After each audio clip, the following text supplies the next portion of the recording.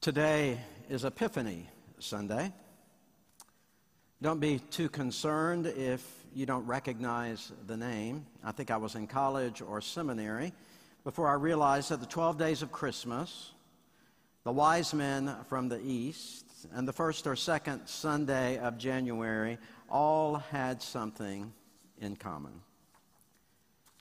Epiphany comes from the Greek word epiphano, which simply means to give light, to shine upon, to make something or someone appear, to become known. In both the Old and New Testaments, light is a vivid and powerful theme for us. For God said, "Let there be light," and there was light. And in him was life, and that life was the light of men.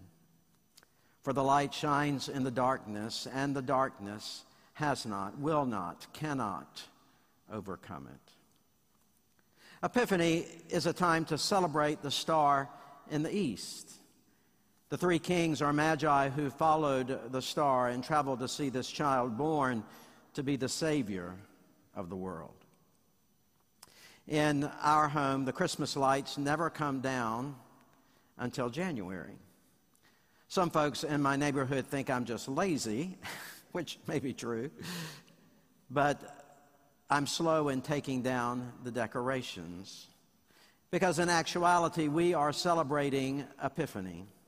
We keep our lights shining to remind us that Christmas doesn't end on December the 25th. In fact, it's just beginning. The tradition of waiting until Christmas Eve to decorate the tree in the house is closely linked with our understanding of Epiphany and the Christian year.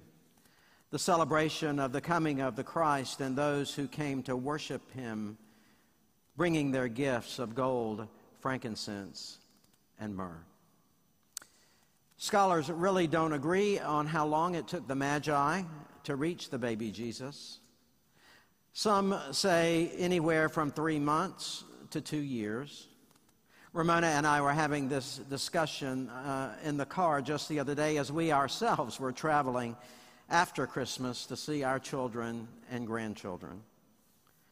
Scholars do agree, however, that the gifts of the Magi were symbolic and useful. Gold was representative of royalty and would have probably been secured by the Magi along the trade route. Frankincense was a perfume, extremely expensive. It honored the gods and was very rare and costly. Myrrh was an anointing spice, possibly even foreshadowing the crucifixion of Jesus.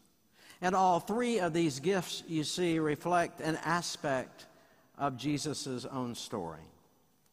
Some have suggested that the gifts could have been used by Joseph and Mary to finance their safe passage to Egypt so that they would avoid Herod's plan to kill the Christ child, whom he thought threatened his own reign of power. And the meanings of the gifts of the Magi all represent for us the acts of giving and generosity. It's also recognized that the Magi were Gentiles or non-Jews. Origen of Alexandria, an early Christian scholar, wrote that the gold was a symbol of kingship on earth, frankincense, a symbol of deity, and myrrh, indeed, an embalming oil, was a symbol of death.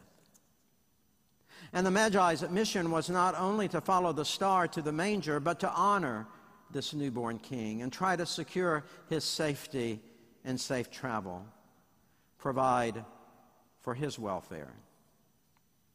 Maybe in the hurry to get down Christmas decorations and pack them away, we often forget the importance of the star of Bethlehem. And maybe, just maybe, we need to linger a bit longer at the manger. Maybe we need to reflect on the gifts we are called to share with this newborn king. For the star was important in guiding the Magi to Jesus. How quickly the darkness can gather around us especially when we're not paying attention. A couple of weeks ago, the winter solstice came, and I was unprepared for it to turn dark at 4 in the afternoon. I was out working in the yard and gathering some things together, and suddenly it was dark. You know, life is full of opportunities to let the light of Christ shine in.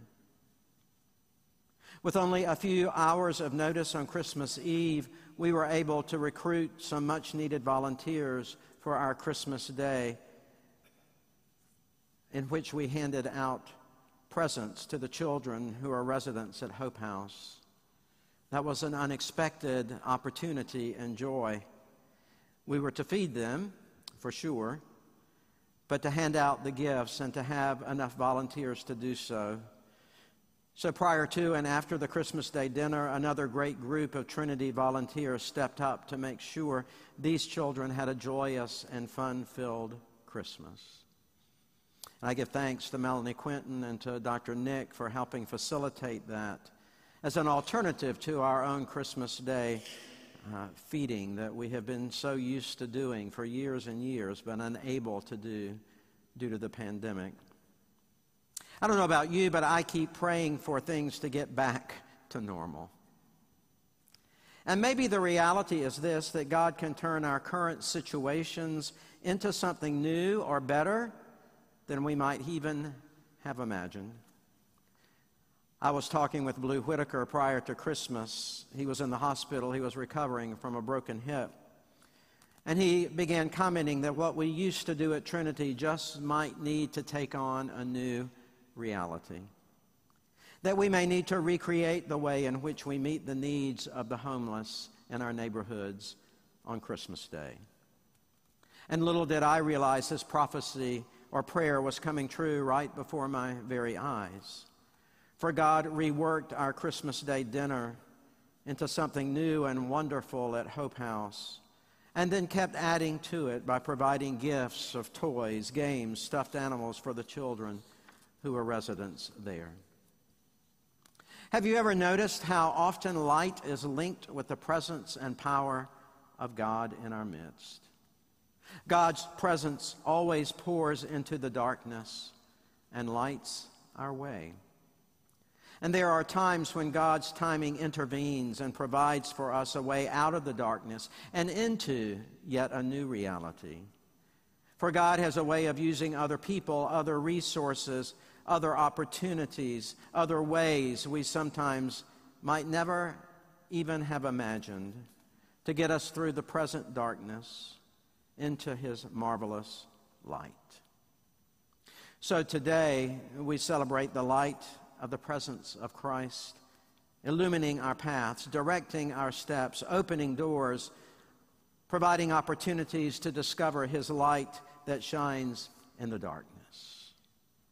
We kept the Chrismon trees on today to remind us of that light. And as you come to the table of Holy Communion this first Sunday of 2022, may you open your life to His leading, to new possibilities, to a new way of doing things, as Wesley's covenant prayer suggests for us today. Lord, make me what you will.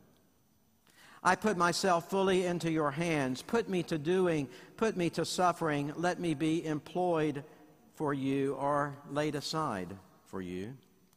Let me be full. Let me be empty. Let me have all things. Let me have nothing. I freely and with a willing heart give it all to you. And as the three kings followed the star in the darkness, may we too follow His light as it illumines our path into a new year. For Jesus is indeed the light of the world. So may we all let His light shine, and may He light our way into a new year full of marvelous light. In the name of the Father, and of the Son, and of the Holy Spirit, we pray. Amen and amen.